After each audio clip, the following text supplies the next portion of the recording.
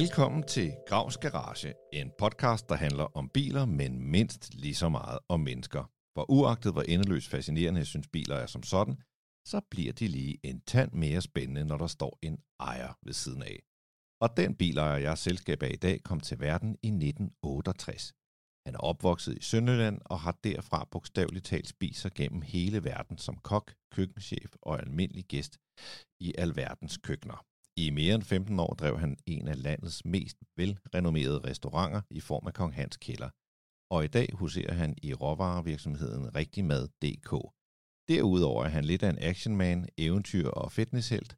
Der er få mennesker, jeg nyder i at vil lægge arm med en dagens gæst, men heldigvis er det heller ikke derfor, han er her. Thomas Rode, velkommen til Gravs Garage. Tusind tak. Hvordan står det til? Det står rigtig godt til, synes jeg. Nu er det jo blevet lidt sommer og sådan noget, mens vi snakker her, så som man kan sige, mit bilvalg supporterer jo meget godt den tid på året. Ja, det plejer at være mit første spørgsmål. Hvad er du kommet rullende i? Jamen ikke helt så standsmæssigt som dig, der kører... Defender. Defender hedder det. Ja. Men jeg kører rundt i en gammel, men agtværdig BMW. Nu skal jeg huske det. Nu skal jeg være inde i lingoen. Sådan en E93'er, tror jeg, den hedder. Ja. Så det er ikke en 330, det er en 335 med række 6'er. Række 6 og biturbo, så vidt jeg husker. Og 306 heste. Det er en skøn motor, den der. Den er så vild. Altså. Ja. Og den er jo super civiliseret, når du kører, ikke?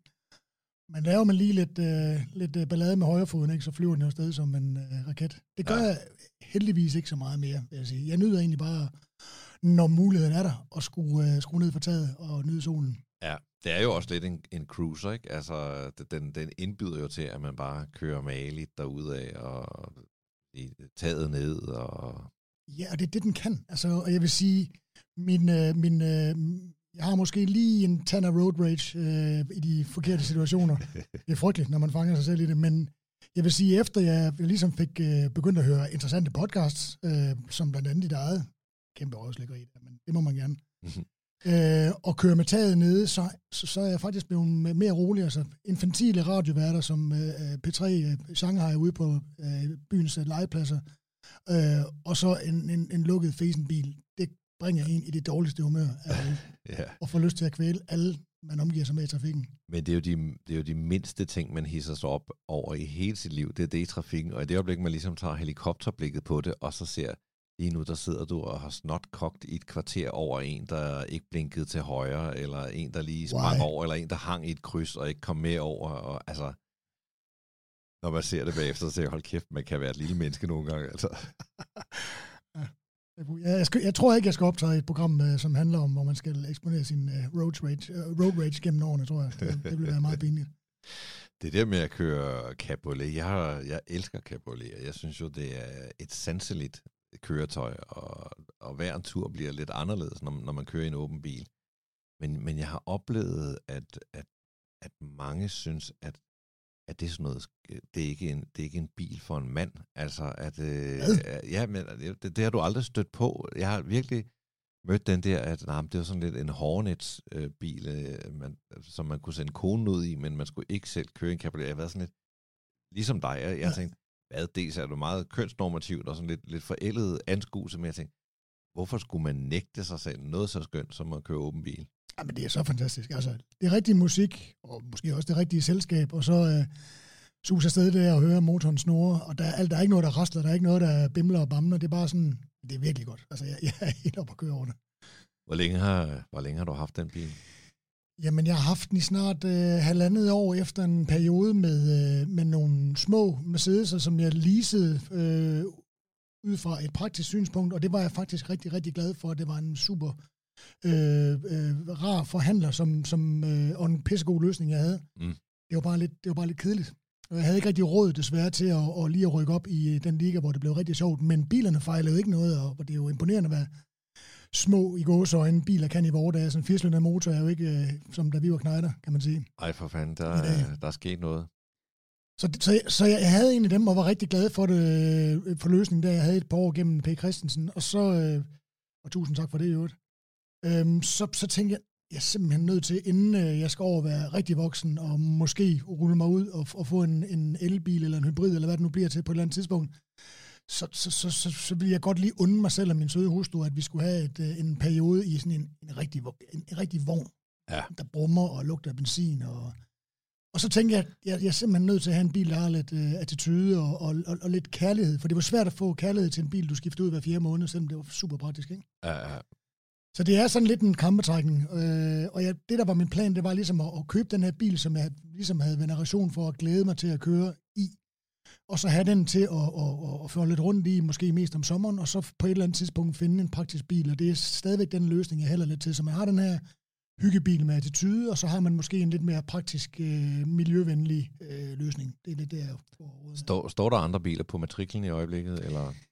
Nej, ja, desværre, eller ikke desværre, det bestemmer man jo selv. Altså, jeg prioriterer således, at der er rigtig mange ting i livet, jeg også gerne vil have. Jeg har sådan en to-boligs løsning, som jo koster et eller andet. Ja. Og så kan jeg jo rigtig godt lide at spise noget god mad og drikke noget rigtig god vin til. Jeg kan godt lide at rejse, når tiderne tillader det. Så jeg har ikke rigtig... altså jeg vil ikke tænke mig at bo i en cementkasse et eller andet sted for at køre rundt i en stor, dyr bil. Men jeg er jo jeg elsker bil. Jeg er fuldstændig vild med biler. Og altså hvis jeg havde pengene til det, så ville Anders Kirks garage bare ligne en eller anden dump ude på Amager, hvor der stod et par biler inde i... Men jeg vil også entreprenør. Der skal noget til, vil jeg så sige, for jeg har lige været rundt i den garage. Det er garage med flertal. Men jeg vil jo også have entreprenørmaskiner. Jeg er jo vild med entreprenørmaskiner. Ja, det er... Jeg kan huske første gang, jeg mødte dig. Det var dengang, jeg lavede Kendo-typen. Præcis. Der var vi jo oppe i dit sommerhus i Nordsjælland. Ja. Og der står meget grej og meget maskine, og man aner sådan konturerne af en... jeg vil ikke sige en restløs sjæl, men altså en mand, som ikke altså jeg tænker, du er ikke sådan en, der kan sidde en hel dag i solen og læse romaner eller et eller andet. Der skal ske noget. Jeg kan godt sidde en hel dag i solen og nyde alkohol. Okay, ja, det er også og når jeg er på ferie, så elsker jeg at læse bøger. Det er slet ikke det. Jeg synes bare ikke, at jeg har tid til det i hverdagen. Nej. Frem for alkoholen selvfølgelig. Men jeg havde lige præcis i det hus, at jeg havde en periode, hvor jeg havde lånt en 911 Turbo S Cabriolet. Og samtidig havde jeg lånt sådan en lille gravemaskine. Og om morgenen i sommerferien, jeg stod seriøst med nøglerne til begge to og tænkte, hvorfor en har jeg mest lyst til at arbejde med i dag? Ej, men hvor svært kan det være, tænker jeg. Det var ikke altid Porsche, faktisk. Nej. Det var det faktisk ikke. Jeg elsker entreprenørmaskiner. Det er skørt. Det er skørt.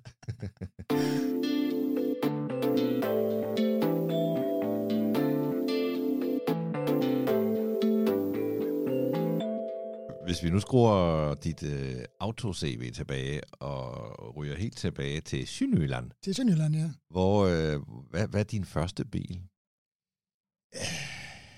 Jeg synes egentlig, det er mere interessant at lige at vende, altså måske lige tage endnu længere tilbage, og så mit liv med biler. Endelig. Starter jo med min forældres beige Volvo, hedder den 210 stationcaren der, med klapdøre. Amazonen, hvis man siger.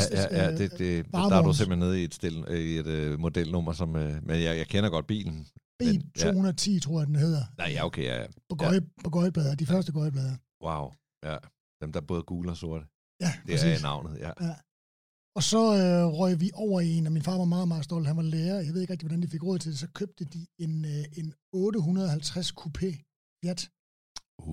Ja, som jo var helt åndssvagt, fordi han var sådan en hobbylandmand, så vi kørte rundt med, altså tog det ene forsæde ud og smed 2 får ind i det, og kørte på slagteriet i Tønder og sådan noget, men den havde lædersæde og alt muligt, den var gul, den var meget flot faktisk. Ja, det er sådan en bil, som ikke vejede noget, og når man så i dag siger, at der var måske 69 heste i den, det lyder ikke af noget, men det kunne altså flytte sådan en lille Fiat dengang, fordi den vejede ingenting. Nej, præcis. Altså, og min legekammerats storebrødre, som var lidt ældre end ham, de kørte jo rundt i den der, 128 3P. Ja. Med rød med sort Viper-stripe. Ja. Og den anden bror havde en 124, kan du huske den? Ja. Som også var sådan en coupé-agtig ting, ikke med 2 døre. Ja, den er meget fin. Fuldstændig vild med spoiler og alle mulige udstødninger og larme, og det var der jo ikke rigtig nogen, der havde det engang, vel? Altså.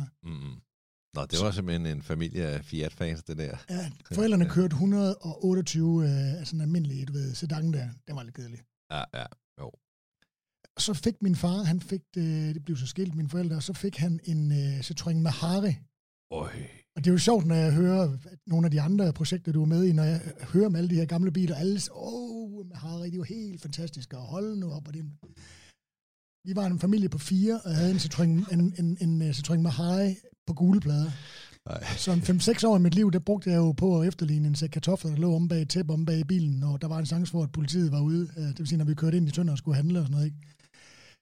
Og man kan sige, den der tagkonstruktion, når du ikke har hardtoppen til Maharien, som er nogle bedste fald et 2-personers telt, der er spændt ovenpå en glasfiberkarosse, eller hvad man nu kalder det, sådan et badekar lavet af glasfiber. Og så kører rundt ude i Sønderjylland, ude i Marsken, hvor jeg kommer fra, en novemberdag, hvor det blæste en stiv pelikan, og man skulle sidde med fingrene og holde de der døre, så de ikke klapper. Det var et frygteligt køretøj. Ja, men altså, er du med på, hvad en Harry kan koste i dag? Jeg ser dem jo på sådan nogle tyske sider, hvor de koster 200.000 kroner. Jeg kan fortælle dig, at min far købte den her. Nu kan jeg ikke helt huske årstallet. Det må have været sådan noget, jeg siger 6,78 måske, deromkring. De kørte til Aalborg og hentede den, og de gav 20.000 kroner for den. Ja. Jamen, altså i mange år, så var den ingen penge værd. Og så lige pludselig er der bare så kabang. Men jeg vil sige, det er, som du siger, det er jo en uduelig bil, men det, man skal i dag, det er jo, at man skal have den som sommerhusbil. Så skal man have den stående et eller andet sted. Den er også blevet veteran, så det koster ikke så meget at have den. Så skal man have den stående i kandestederne, og så bruge den til at køre ned og se solnedgangen og op på Skagen og sådan. Altså, til det, der er den jo ret genial, men altså som familiebil, og I kørte i den hele året også. Hele året, ja. Den må jo have været det var koldt som en iglo. Det er derfor, jeg er blevet så god til at udholde kulde nu, tror jeg. Ja. Men altså, hvad er det? 29 heste og paraplygear, ikke? Altså, der var ikke meget bedst ved den bil. Nej. Men det er en ikonisk en at kunne tænke tilbage på i sin barndom nu. Ja, men det er sjovt, den der reference, når folk ligesom nævner den, ikke? Så tænker man, fuldstændig. Du har ikke nogen soft spots der. Du skal ikke ud og have en med Harry og... Mere fordi min far var virkelig glad for den. Han blev ved med at påstå, at det var verdens bedste bil. Den sad aldrig fast, heller ikke om vinteren, når der var sne. Altså, dengang var der jo, det kan du godt huske. Tak. Ja, hold da op. Den fløj bare henover, fordi den vejede jo, hvad var det? Altså, hvad vejede den? Altså, 600 kilo eller sådan noget. Altså, ingenting. Jeg tror måske, den vejede mindre. Jeg kan huske, jeg havde en 2CV, og folk yndede jo at flytte den. Ja. Folk synes det var så sjovt at sætte den på tværs, eller et eller andet helt dumt, ikke? Men fjederne er jo så lange, at man skulle virkelig løfte højt for det er rigtigt. Så røg han af med den, og så arvede han min farmor og farfars gamle. De købte en Rover 3500 æggegul med sort nappertag, uden reservehjulet bagpå, der var eksponeret frit. Så han arvede deres gamle 2000 TC i British Racing Green med okseledersæder og det ene og det andet. Det var fandme en fin bil. Ja. Det var faktisk, jeg stadig nogle gange og kørte den, da jeg blev teenager. Det var vildt. Men altså, kan du huske den? Jeg kan udmærket huske den. Med blinkerkontakterne, sådan nogle lange nogen, og jamen, det var så fint. Jeg har faktisk aldrig kørt den i den, eller siddet inde i, så nu blinkerkontakterne, det er forbigået min opmærksomhed. Jeg har kigget på den udefra og tænkt, det var et statligt vogntøj, der kom der. Det var et statligt køretøj, det er helt sikkert. Ja. Men min far var jo ikke så formugende, så den faldt jo fuldstændig fra hinanden efterhånden, og hver gang gik i stykker. Så fortrød han det bedre. Jeg kan huske, der gik et topstykke. Han havde lånt den ud til en af hans venner på et tidspunkt, og der gik et topstykke i det. Jeg tror, han betalte af på i årevis. Altså. Ja. Britiske biler har som sådan ikke altid været kendt for deres driftssikkerhed. Nej, det må man sige. Så gik han over og købte noget Toyota Land Cruiser og Nissan Patrol og sådan noget, fordi de fik heste, og så flyttede jeg hjemmefra. Og der fik jeg min første bil, som var en Nissan Sunny 1,2 stationcar på, det var champagnefarvet, og så var den på gule plader. Hvor er vi henne her nu rent årstalsmæssigt? Der er vi i 1990, foråret 1990. Jeg får arbejde i Viborg. Jeg bor stadigvæk i Sønderjylland, og får arbejde i Viborg og skal køre lidt frem og tilbage, og så køber jeg den her bil hos en fyr, der hedder Ole Olsen, faktisk meget pudsigt, i Viborg. Ja. Og den var jeg faktisk rigtig, rigtig glad for. Jeg tror, jeg gav 69.000, kan det passe? Den har ikke kørt ret meget. Den var jeg faktisk ret glad for. Ja. Og kørte i et års tid, tror jeg, indtil jeg faldt over Toyota Hilux 2,4D. Single cab, helt hvid med sort safari-gitter, og så var der lige sådan en blå og en rød staffering hen ad siden. Det er få mennesker, der kan se så salige ud, når de taler om Toyota Hilux, som du gør. Hvor var den fed. Jeg var verdens lykkeligste menneske. Jeg kunne ikke foretage mig anden, at bare ligge og køre rundt en bil. Det kunne jeg godt leve af, hvis jeg kunne det. Det kunne jeg så ikke. Vi vender tilbage til den om lidt, men fordi jeg tænker lidt, nu når jeg hører om dine barndomsbiler der, så er det jo ret obvious, at du har fået den der glæde ved biler fra din far. Altså, det har jo været nogle lidt tilfældige biler, han har haft, men der er flere af dem, der ligesom har vækket noget passion, og er ikoniske, og sådan. Der har været noget bilmand i ham, nu ved jeg ikke, om han lever i dag, men nej. Det må være kommet den vej, er det ikke rigtigt? Jo, det tænker jeg lidt, det er. Altså, jeg ved ikke rigtig, jo, det tror jeg, han havde også en passion, selvom den måske ikke var lige så kraftig for min, men altså, jeg var fuldstændig vild med det, du ved, når der var biludstillinger, hvor man inde og hentede brochurer og klippede sider ud og hang op på, altså lavede sådan nogle kæmpe collager af alle ens yndlingsbiler på væggen, ikke? Og røg op på den lokale Hugos autoophug i Mølterne, og vippede, du ved, emblemer og julekapsler af og hang op på væggen og sådan noget. Jeg var meget passioneret af det. Hvis vi tager Nissan Sunny der, du får job i Viborg på en restaurant. Michel, ja, i Viborg. Ja. Var det sådan det velrenommerede køkken i Viborg på det tidspunkt? Ja, det var faktisk en af Jyllands allerbedste restauranter dengang. Det var en god tid. Og der var du kokkeelev? Ja, der var jeg kok. Der var lige nyudlært ung kok, kan man sige. Hvor stod du din elevtid hen? Jamen, det gjorde jeg på forskellige steder i Sønderland.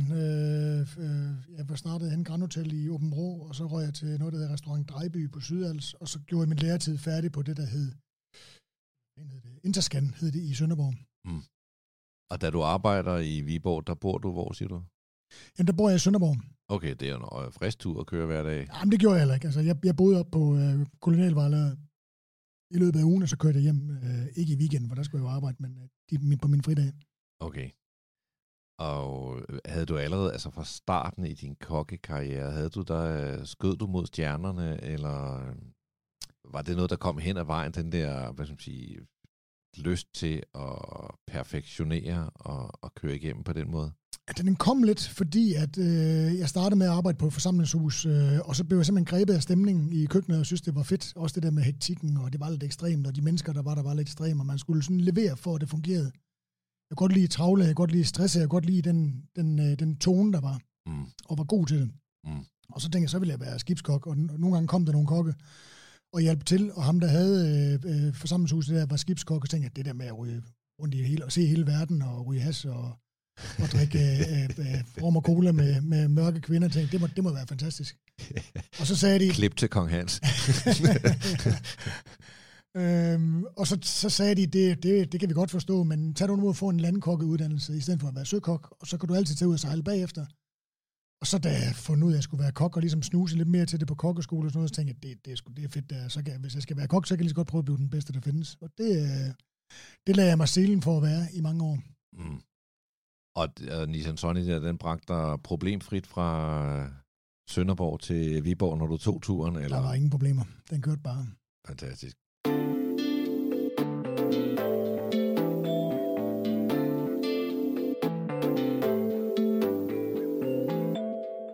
Lad os hoppe tilbage til din Hilux. Ja. Var du stadig i Viborg her? Eller? Nej, det var jeg... Nej, der tror jeg der arbejdede jeg i Tyskland, lige over på den anden side af grænsen, på en restaurant i Schiphol med Christian Bindt, som driver Restaurant Bindt nede ved Oksøerne, Sønderhav. Fantastisk restaurant i øvrigt. Og Restaurant Bindt? Bindt, ja. Altså, hvordan står det? B-I-N-D. Okay, jeg skulle også sikker på, at det ikke var Restaurant Bindt. Nej. Bindt. Nå, ja. Og så der arbejdede jeg der og på Fakkelgården, og havde den her bil, som jo jeg var rigtig, rigtig glad for. Indtil en dag, jeg kom til at skulle skifte olie på den, så smed jeg sådan en sonde ned, jeg måtte suge ud, og så, jeg ved ikke rigtig om, hvad der gik galt, men den registrerede i hvert fald den mængde, en anden mængde, der blev suget ud, end der skulle på igen, så jeg kom til at hælde for meget motorolie ned i, og jeg ved ikke, om nogen sådan har prøvet at opleve det. Så var der for meget tryk i... Så hiver den lige pludselig i motoren ind og kører på i stedet for dieselen. Og så tager bilen omdrejninger, og så kører helt op i det røde felt, indtil den dør. Nej. Og så står man med sådan en bil der hvor motoren bare er færdig. Og jeg stod og skulle til Østrig og arbejde der, og havde ikke en krone. Så jeg var nødt til at tage afsted og lade min ekskæreste dengang stå med den der bil og få den lavet så billigt som muligt. Og så kom jeg faktisk hjem og hentede hende. Det var i, hvad fanden har det været? Det har været i 92. Ja, 92. Der kom jeg så tog jeg så hjem og hentede. Hun fik også arbejde dernede, så jeg kom hjem og hentede hende og bilen, som hun så havde shined fuldstændig. Og den var blevet lavet, vasket den, du ved, farvede, tegnede dækkene op, du ved, all terrain.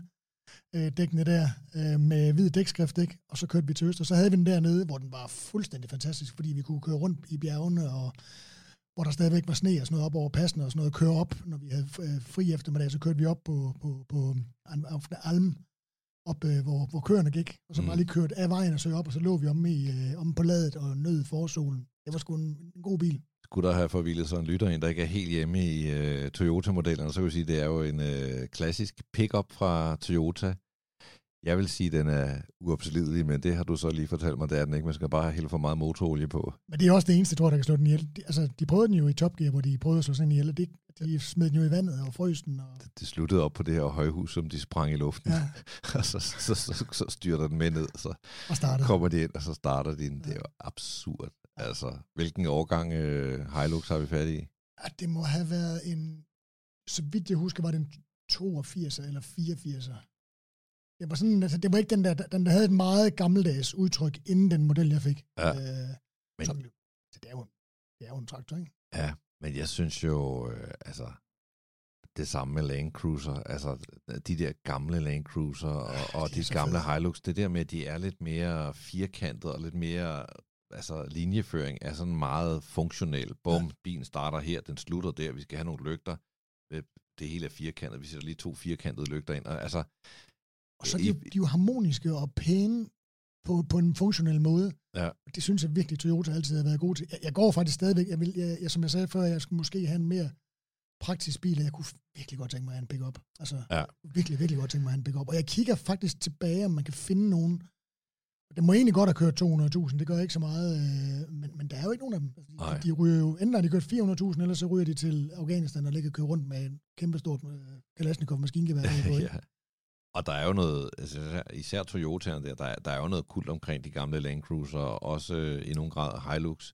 Så det betyder jo også, at hvad skal man sige, det er nogle biler, som også kan, i hvert fald i Hilux, eller i Land Cruisers tilfælde, som kan være blevet rigtig dyre, hvor altså man kan sige... BR42 for eksempel, den lille der, de koster jo vidt 400.000, ikke? Men det er det. Og så står man lige pludselig, og så kigger på de der sentimentale følelser, og så videre, man har, og så siger, når man 400.000 står oplevelsen overhovedet mål med det. Det er jo det, der kan ske med biler nogle gange. Altså, også en Mehari, det er jo en sjov lille sommerhusbil, men til 200.000, så bliver det også lidt, okay, altså.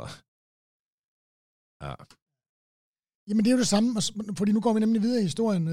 Jeg bytter så den her Hilux til en Jeep CJ7, som jeg henter op i Nordjylland, og jeg er fuldstændig forblændet. Jeg har altid været vild med Jeeps. Jeg synes, de er så ikoniske og så fede. Og jeg kigger faktisk en gang imellem stadigvæk på dem.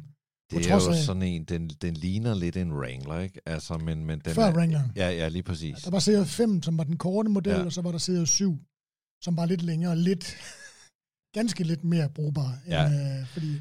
Jeg prøver bare lige at male et billede ind i lytterens ører om, eller lytterens indre sind, male et billede af, hvad det er for en bil her. Men de yngre lytter. Vi har fat i en meget, meget rustik Jeep fra før Fiat overtog hele etablissementet. Og, altså, meget før. Ja, og også lidt som en Mehari, en lidt rå bil, tænker jeg. Med altså meget åben, og Kaleshin, det er mere sådan noget, det er mere en præsending, men man spænder fast med nogle knapper, ikke? Nej, den fungerede. Jeg købte sådan en aftermarket-model. Jeg købte faktisk en masse grej i Tyskland og opdaterede den med, og fik min lillebror til at lave en super fed, sådan rustfri kølergrill og bøjler, og du ved, ekstra fjernlygter med Jeep-overtræk på, og den var fandme fed. Bortset fra det lille punkt, at den jo gik i stykker hver måned. Altså hver måned var den henne, der blev lavet, og den var, altså hvad det angår, var den frygtelig. Men altså, når man kørte afsted der, jeg satte højtaler ind i skærmkasserne, ikke, så man kunne køre afsted der og høre Sandman for fuld ballade, når man kørte hjem om aftenen. Ja. Og der var den virkelig fin. Det var den første åbne bil, jeg sådan kørte i, ikke? Og hold kæft, den kunne noget, mand. Altså, det var så vildt. Men altså, til sidst, der overhalede de der værkstedsregninger min indtægt, ikke? Og så var det lige pludselig ikke så sjovt mere. Er vi stadigvæk i Østrig? Nej, der er vi hjemme. Der er vi på Fakkelgården i Kollund på det tidspunkt. Ja, okay. Og altså i Østrig, hvad var det for et job, du bestred? Der var jeg stegekok på en af Østrigs bedste restauranter. Jeg er jo stadigvæk en af top 5. Jeg er top 5 i Østrig, og det har det jo været gennem alle de år. Været årtidets restaurant i Østrig. En restaurant, der hedder Obauer. 2 brødre. Og hvor i Østrig er vi hen, hvis man skulle være på de kanter her i sommer? Vi er i Werfen, som ligger syd for Salzburg. I Salzburgerland. Det er en omvej værd, som de siger i Michelin-guiden. Ja, dengang, nu er Michelin ude af Østrig, de anerkendte den aldrig. Rigtigt. Så de røg fra 0 til 2 stjerner. Virkelig, virkelig godt sted. Hold da op. Ja. Men så tilbage til Fakkelgården, der er vi i Sønderjylland igen, ikke? Ja. Og det var min Jeep-periode. Og det kulminerede en dag, hvor jeg var nødt til, hvor den ikke kunne starte. Der var et eller andet med, startgrænsen var, eller et eller andet, var på den her, den var en 4-cylinder rækkemotor på, hvad havde den? måske er den mere, 3,2 liter, tror jeg, rækkemotor med en 3-gears manuel gearkasse. Som sidder på manuel simpelthen, ja. Og jeg var så træt af den kunne ikke starte, så jeg var simpelthen nødt til at starte den, altså rulle den baglæns ned af en bakke, og starte den i bakgear ned ad bakken, og så tænkte jeg ringer lige til min chef og siger, jeg kommer 2 timer senere, så kørte jeg op til min mekaniker i Åben Rå, og så sagde jeg, nu lader den her bil stå, og så tager jeg den første bil, du har til salg. Jeg magter ikke det her med. Og så gik det så til, at jeg gik over og fik en meget speciel Golf-van. Jeg tror, det var en 1,3'er i vanen, som var mintgrøn nederst, og så var den sådan æggeblomme gul øverst, med nogle grønne godtefælge. Og der var en mand, der havde røget kraftig pipe i den bil, og hver gang luftede Sweet Doubling, hver gang man startede den. Hold da op. Og hvilken årgang har Golfen der?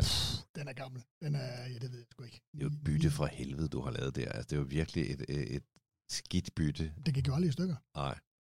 Men jeg tænker, når du var rullet ind på Fakkelgården der, den unge kok, hvilken titel havde du på det tidspunkt? Der var jeg souschef. Jeg var med til at starte Fakkelgården sammen med Christian også faktisk, som jeg arbejder for i Tyskland. Den dynamiske souschef ruller ind i sin ikoniske Jeep, ikke? Det er sgu noget, jeg tænker, det bliver registreret. Sort, beigefarvet kalesje. Altså, når man kommer trillende ind i en Golf, der lugter af Orlik. Det bare været Orlik. Ja. Ja. Men det var sådan, altså jeg magtede det simpelthen ikke mere til sidst. Mm-hmm. Hvad skete der så? Så havde han en periode, hvor jeg var meget optaget af at køre motorcykel. Mm. Og havde sådan en række, hvor jeg skiftede motorcykler en gang om året, eller mere faktisk. Altså, de kunne ikke være vilde nok. Jeg kørte det som en fuldstændig sindssyg. Jeg kørte på ferie på motorcykel. Mange, sådan 6-8.000 kilometer i sommerferien, ikke? Ja. Og brugte den til arbejde faktisk også. Og det holdt ved, indtil jeg flyttede til København. Hvor jeg var lige en tur over Faldsled Kro, hvor jeg var nødt til at have en bil om vinteren. Der havde jeg en Jetta. Nej, det hed den ikke. Det hed en Polo Hit, hed det. 1,3. Blåmetallic med soltag. Det var faktisk en meget fin bil. Hvis jeg nu leger livsstilsekspert og skal gætte, hvilken type motorcykel du havde, så tænker jeg, at det er sådan noget med kåbe og lidt ned og køre vanvittigt stærkt. Vi taler ikke om en choppet eller en offroad. Det er mere... Ja. Altså funktionalitet over form. Ja. Men de må nu også vide, altså... Vi er 900, ved jeg. Jeg startede faktisk med sådan en softjobber. XJ 700 Maxim, som var frygtelig at køre på. Det var meget hyggeligt, men det var frygtelig at køre på. Jeg tænker, du må have følt dig udødelig i de år. Altså, det var jeg også lidt. Ja. Kørte ikke ret meget galt, faktisk, så det gik okay. Ja. Da du stillede den motorcykel, var det så, fordi dødeligheden blev præsent i din bevidsthed, eller hvad sker der? Ja, det var det faktisk. Det var jo så en del modeller senere. Efter Maxim fik jeg en Kawasaki ZX-9R Ninja, der kunne køre over 300, ikke? Altså med 165 hester, det var fandme fedt. Men den var ikke særlig nimble, den var ikke særlig agil at køre sving og sådan noget, som jeg egentlig synes var fedt. Mm. Så blev den stjålet, da jeg flyttede til København, og så fik jeg en VFR 7,5, sådan en RC36, som var en sindssygt fed rejsemaskine, men også lidt for slasket at ligge og køre race på. Jeg sidder bare og nikker. Jeg har ikke motorcykelkørekort. CBR 900 RR, gul og sort. Og så gik den over i R1, som jeg kørte. Begge de to kørte jeg over 40.000 km på. Og så på et tidspunkt, der havde jeg fået børn og sådan noget, så tænkte jeg, altså jeg kørte jo med racer, altså baneopsætning på gaden med gearne vendt rundt og lavt dæktryk og sænket forenden og alt det der. Altså, det går ikke, det er jeg nødt til at... Og her der taler vi om at køre ind til Kong Hans kælder, arbejde røven ud af bukserne, køre hjem sent om aftenen, træt, brugt, over 200 km nedslidt. Hver dag. Hver dag på vej ind, hver dag på vej hjem. Og jeg flyttede faktisk til Nordsjælland. Det er faktisk derfor, jeg stadigvæk hænger ved det op. Fordi så kunne jeg i sæsonen køre motorcykel hver dag. Vidste din søde hustru godt, hvordan du kørte? Ja, det tror jeg. Ja. Hun vil nok ikke rigtig gøre noget ved det. Men vi har også en bil ved siden af, skal jeg lige sige. Hvad har hun sagt til det? Altså... Jeg ved ikke rigtig, om hun sagde noget til det. Jeg ved ikke rigtig, hvor meget vi snakkede om det.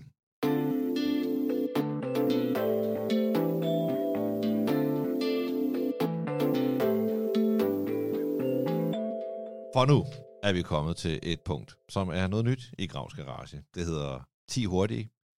Jeg kan sige, at det her stiller alle de spørgsmål, jeg normalt er for høflig til. Så er du advaret. Nej, så slemt er det ikke. Hører du til den store majoritet, der kører bedre end gennemsnittet?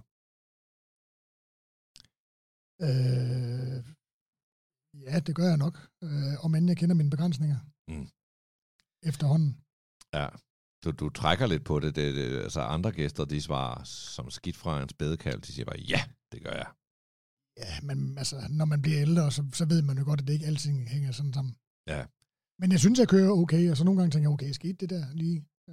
Så derfor trækker jeg på det. Ja. Jeg har også prøvet at chippe en forfælde, ikke? Ja, og jeg kan sige, at selv bileksperter får altså hjerneblødninger i trafikken. Altså indimellem, så tænker jeg, hey, der var altså en engel, der holdt øje med mig der, fordi jeg lå bare og rullede over for rødt, fordi jeg ikke lige havde fattet, at det var dobbelt lyskryds det her, eller jeg drejede til højre, og så lå der en cyklist, og heldigvis var han adræt til at komme udenom, og gud, hvor var det flot. Altså. Ja, det er så flot. Ja. Så derfor tøver jeg. Ja. Har du nogen klip i kørekortet? Nej. Det var flot. Har du haft nogen? Nej, jeg tror, min sidste intermezzo med ordensmagten ude på landevejen, jeg tror, jeg var lige inden, at klippene blev indført. Så det er lang tid siden. Ja. Lovlydig borger. Det er flot. Hvad er den bedste køretur, du nogensinde har været på? Hold da kæft. Det er svært at sige. Der har fandme været mange. Det er meget, meget svært at sige. En af dem var en morgen, vi kørte hjem. Mig og en kammerat havde svømmet 23 km i Gudenåen, sprang i 22.30 sammen med en flok andre tosser.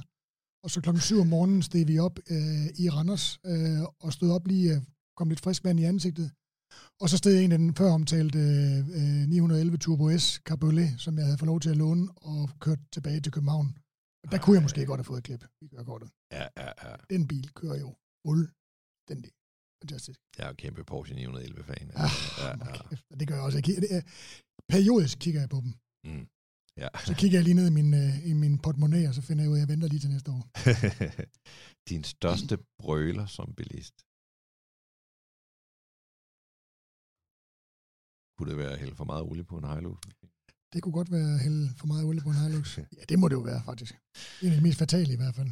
Vi har også været lidt inde på det her på en underlig måde, men hvor lang tid går der, før du dytter, hvis ham foran ikke sætter i gang, når lyset bliver grønt?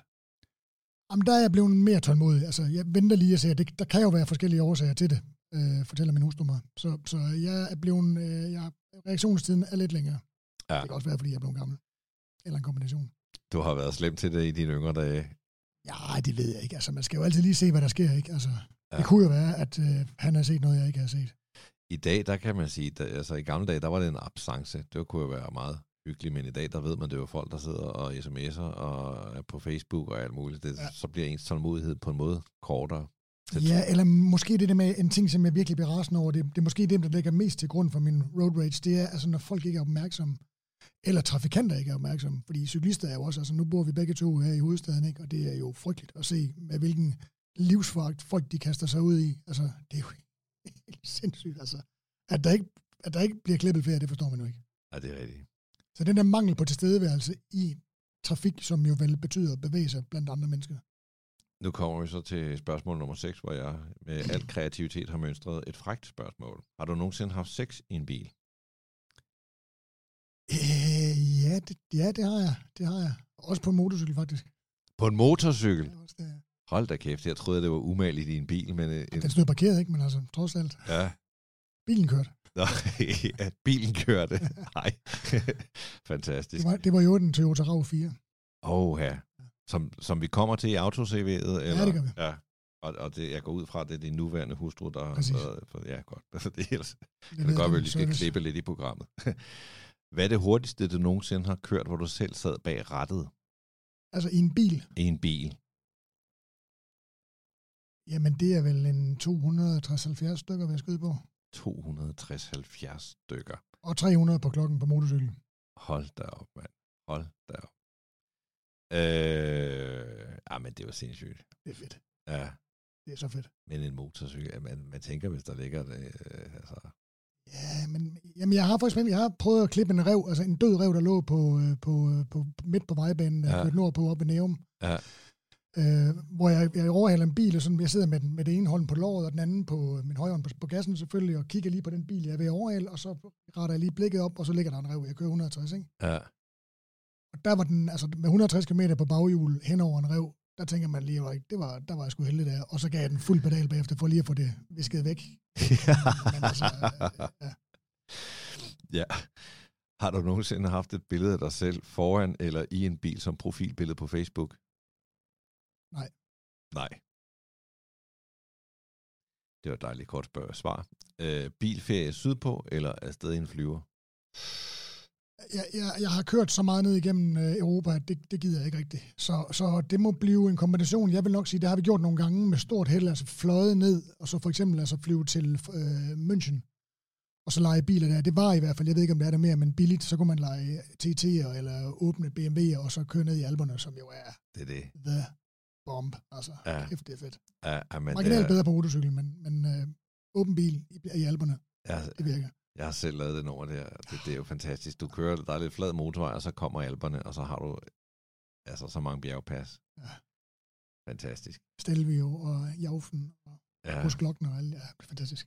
Det sidste spørgsmål ud af 10 her, det hedder, hvad gør du den dag familielægen siger, at nu synes han, altså du er blevet for gammel til at køre bil? Så slår jeg mig på flasken. Så kan man jo drikke alt det, man vil. Det Præcis, er en positiv vinkel. Så slår jeg mig virkelig på flasken, må jeg sige. Fantastisk.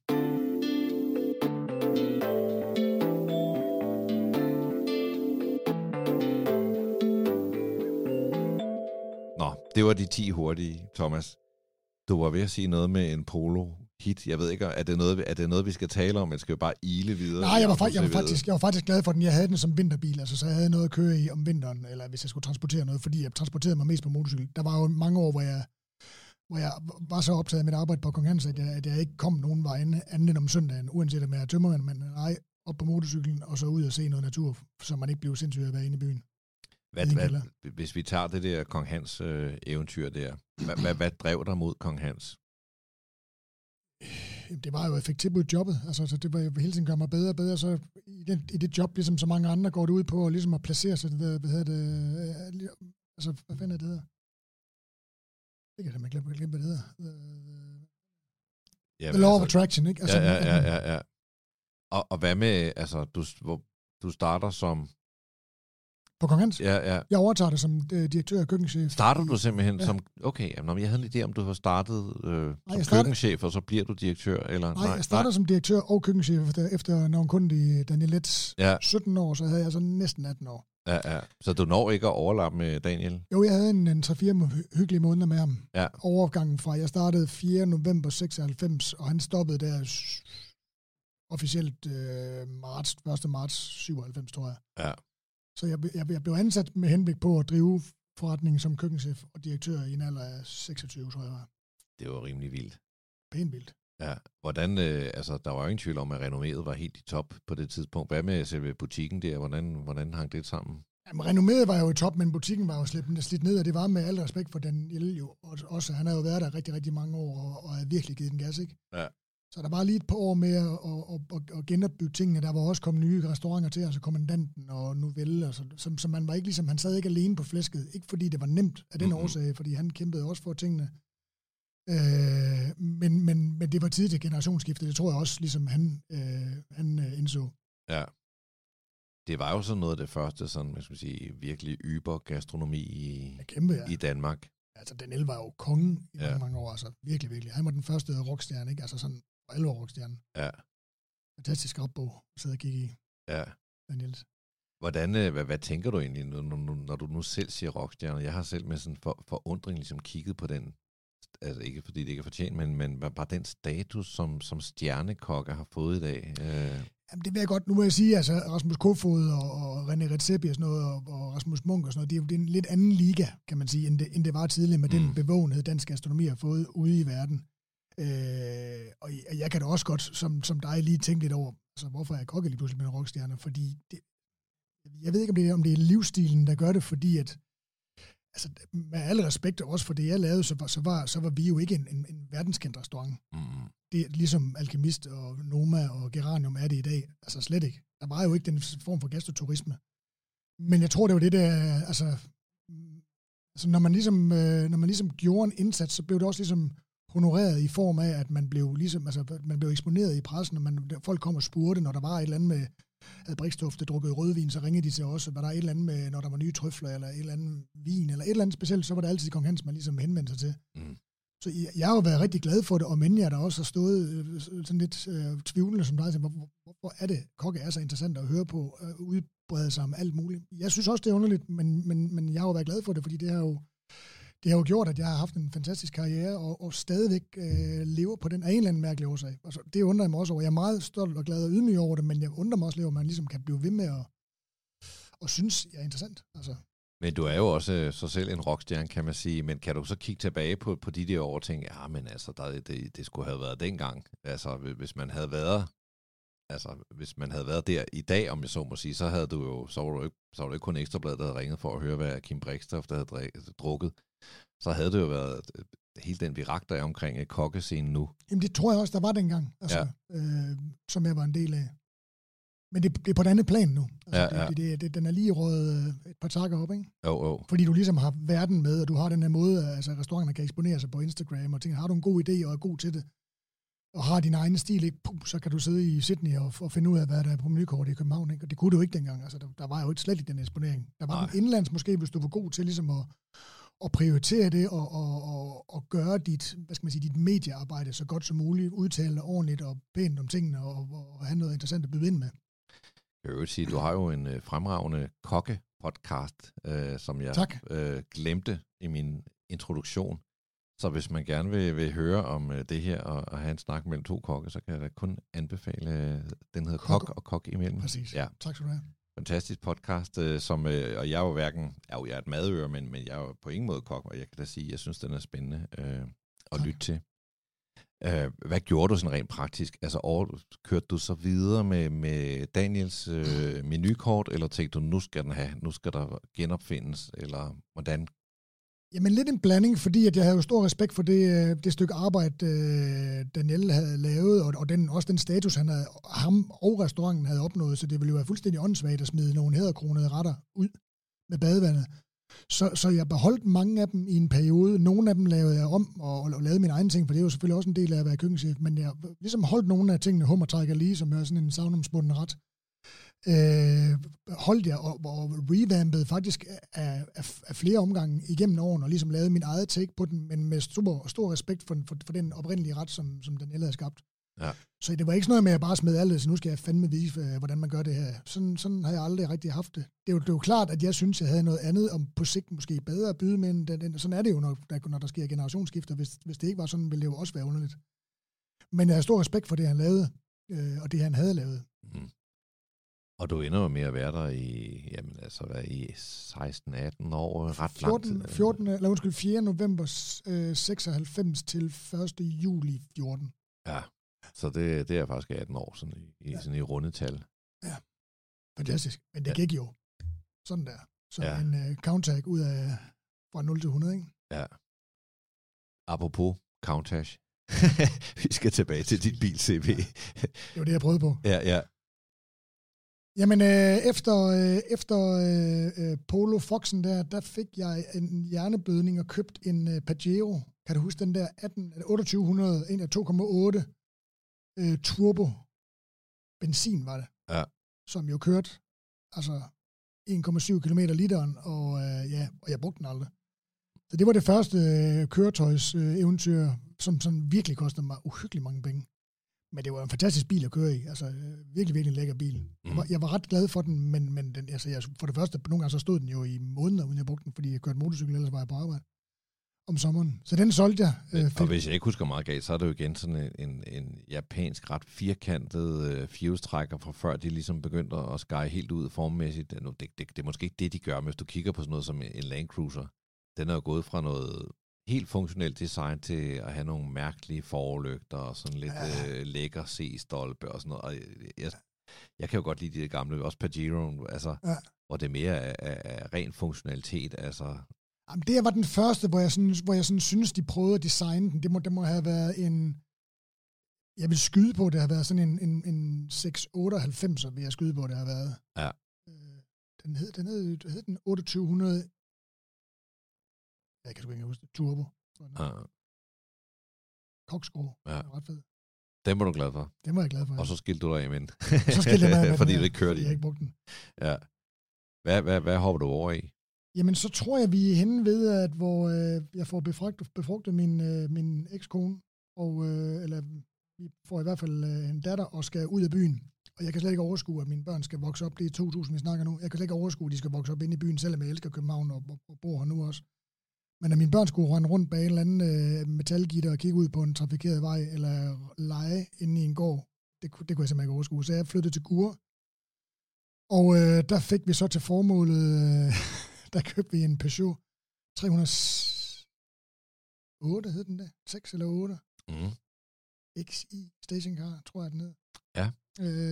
Blå metallic, som var en okay bil. Jeg valgte den frem for en Berlingo, som jeg faktisk var men jeg var faktisk ret imponeret over det, at man kunne tage en barnevogn, og så bare, uden at skulle klappe den sammen, bare sætte den ind i bagsmækken. Så jeg var meget tæt på Berlingoen, faktisk. Ja. Det ved jeg, du vil sige. Men jeg synes, den kunne noget i den situation, jeg stod i. Hvis det var som restaurationsvogn, og det var med blændede bagruder og sådan noget som varebil på Gugleplader, så ville jeg... Så er alt godt, men som familiebil. Men det var jo børnecontainer, og du skal lige huske på, at jeg kørte jo motorcykel. Ja, jo. Så det betød ikke så meget for mig. Altså, det gjorde jeg så 6-7 måneder om året, ikke? Ja. Så det er jo ikke mit daglige køretøj på den måde. Og den kørte egentlig meget godt, faktisk. Indtil da den havde været til service, hvor jeg hentede den, så kørte jeg hjem. Og så synes jeg, den skramlede sådan lidt ned fra det ene forhjul. Og så da jeg bremsede, der fortsatte det ene forhjul, simpelthen. Så det ikke blev spændt ordentligt på? Nej. Kæft, det blev rasende, mand. Jeg ringede bare til, det var sådan en scene ved sådan en midnatsværksted, ikke? Så jeg hentede den faktisk på vej med toget til Helsingør, og så hentede jeg den der på vej hjem. Ja. Så jeg ringede til værkstedet og sagde, det der sker, det er, inden der er gået 10 minutter, så står jeg her med en ny bil og en pakke cigaretter, og så vil jeg aldrig høre noget med det. Altså, jeg betaler ikke en krone for det. Altså, noget som helst. Prøv at tænke, hvis min familie er med, at vi har kørt galt, hvad der så er sket. Altså, det er kraftedeme ikke set pænt ud for jer. Nej. Så jeg fik faktisk hele servicen og nye udstødninger og hele balladen uden beregning. Men jeg var så rasende. Jeg tænker på alle de gange, du har kørt vanvidskørsel på vej hjem fra Kong Hans på motorcykel, og så din nærdødsoplevelse, det skal foregå i en Peugeot 308. Ja, det har været trist. Ja, det... Med 40 km/t på Gurrevej. Ja, jeg iler videre til næste bil. Ja, og nu bliver jeg glad. Ja. Fordi at jeg jo altid drømt om at have en stjerne ude på Gøllehjelmen. Og den havde faktisk. Så du kan næsten regne ud, hvad det er. Altså, hvis jeg er familie og stjerne ude på snuden, så ved du, hvorfor en bil det er. Ja, det er en Mercedes W124. Præcis. Ej, jeg er snydt lidt, for jeg kender faktisk dit auto-CV frem til 2014. Nå, okay. Ja, jeg vil gerne lige fake den og sige, at det er sådan noget, vi livsstilseksperter kan. Men, den kunne du godt have gættet. Ja, altså det er klart. Og vi er jo der omkring årtusindskiftet stadig. Det var så lidt, jeg kan simpelthen ikke huske, hvad årgangen var. Den var ældre dengang. Men du har haft den der omkring. Ja, det var... Der var jo en hype omkring de her Mercedes'er på det tidspunkt, hvor det var ligesom... 2001-2002 vil jeg skyde på. Ja. Det har været. Ja. Men det var jo det eneste rigtige, hvis man var en del af en kreativ klasse på det tidspunkt, det var jo at køre sin Mercedes der. Det var så fedt. Ja. Nej, jeg kan huske først, da jeg kørte hjem, da jeg hentede den ud hos forhandleren der. Hold kæft, man var lykkelig bare at kigge ud på den lange kølerhjelm der, ikke?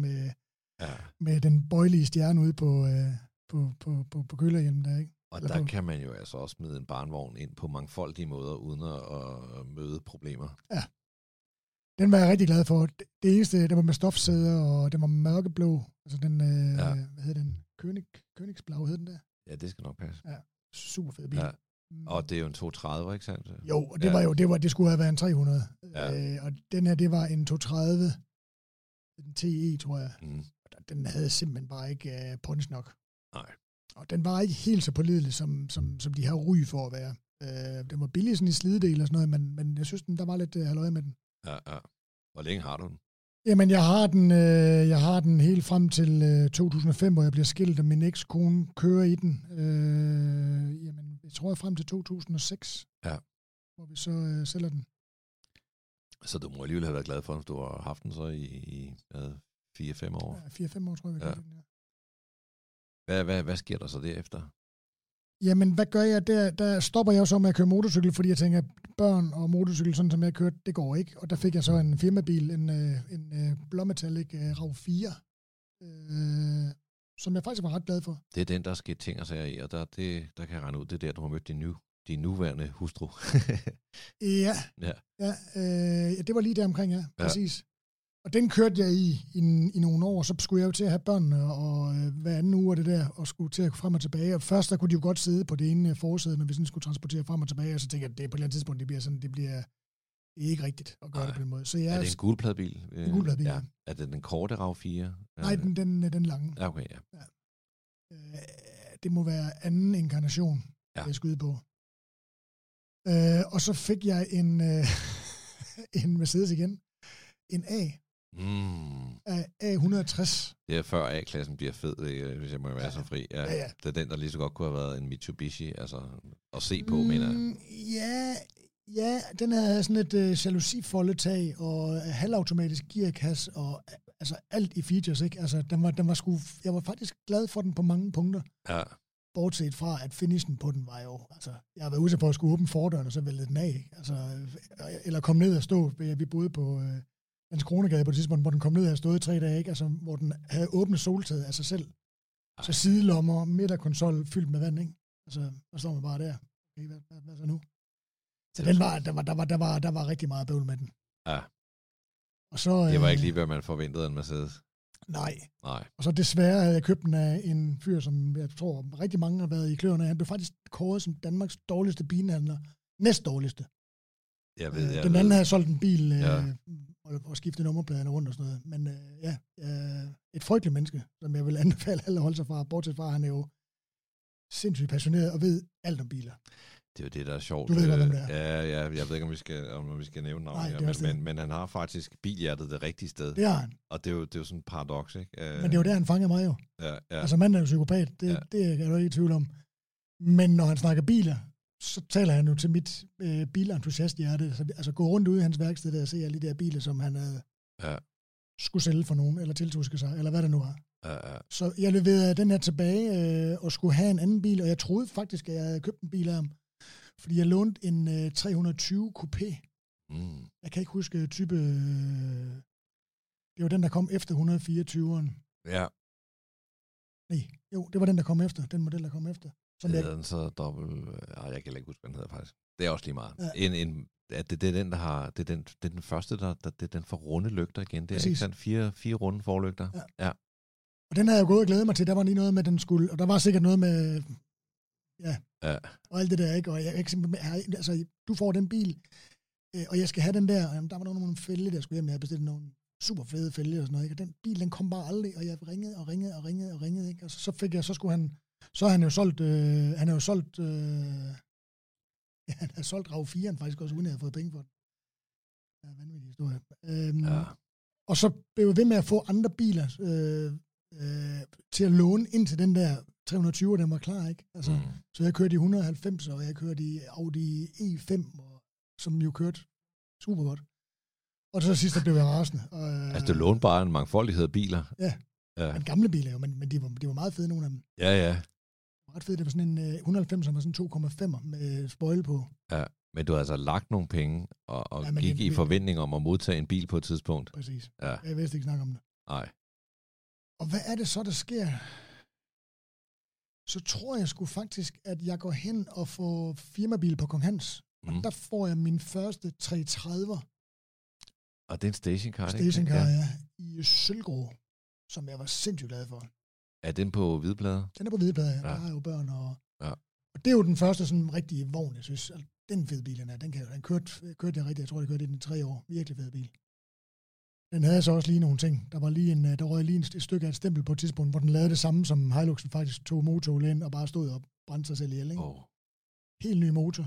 Da jeg kørt 15.000 med den nye motor, som havde kørt 6.000 kilometer, ombygningsmotoren, der ryger topstykket. Der ryger et eller andet ind i manifolden der, så er den nede. Der var jeg ikke sådan super populær hos min arbejdsgiver. Det er til gengæld meget, meget uheldigt. Ja, heldigvis var der ikke nogen. Det er jo en bil, der har et fint omdømme, præcis. Og der burde ikke have været noget, men nej. Og så var det jo en parallelimporteret bil, så BMW sagde, den har du bare selv. Men så har du i hvert fald, det vil sige, det var sådan en rigtig mandebil.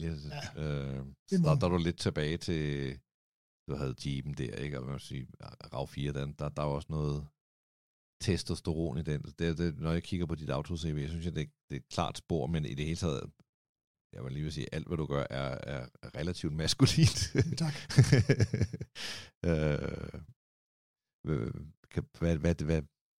Kan du sætte nogle ord på det? Hvad er det, der driver dig derhen? Selvfølgelig må jeg sige, du er en mand, så er du maskulin, men det skal jo fungere, der må godt være noget kraft og noget halvøje. Og det er der jo, den der turbodieselmotor, den havde 330'eren, hold kæft, den kørte godt. Ja. Jeg havde ikke regnet med at skulle have en diesel, men jeg sagde, prøv lige at tage en tur i den der, ikke? Ja. Kæft, den kørte godt. Det er jo det der moment. Man kigger meget hestekræfter, og man tænker ikke så meget moment, men sådan en dieselmotor der, den skyder afsted med måske 400 Newtonmeter har den der haft, eller måske mere. Og det er jo som at blive sparket i... Og gearskiftet, og altså finishen. Altså BMW har jo altid været lidt anderledes i forhold til de andre, i forhold til interiør og sådan noget, ikke? Altså, men altså funktionaliteten og den måde, den styrer på, altså præcisionen i styringen og den måde, den skifter gear på. Ja. Den byttede jeg så til en Passat, en nyere Passat, eller en helt ny Passat faktisk med alt det udstyr, som var så røvkedelig. Altså, ja, det vil sige, det er som at skifte fra chili con carne til risengrød, er det ikke? Uden smørklat. Ja. Og med alt for lidt kanel.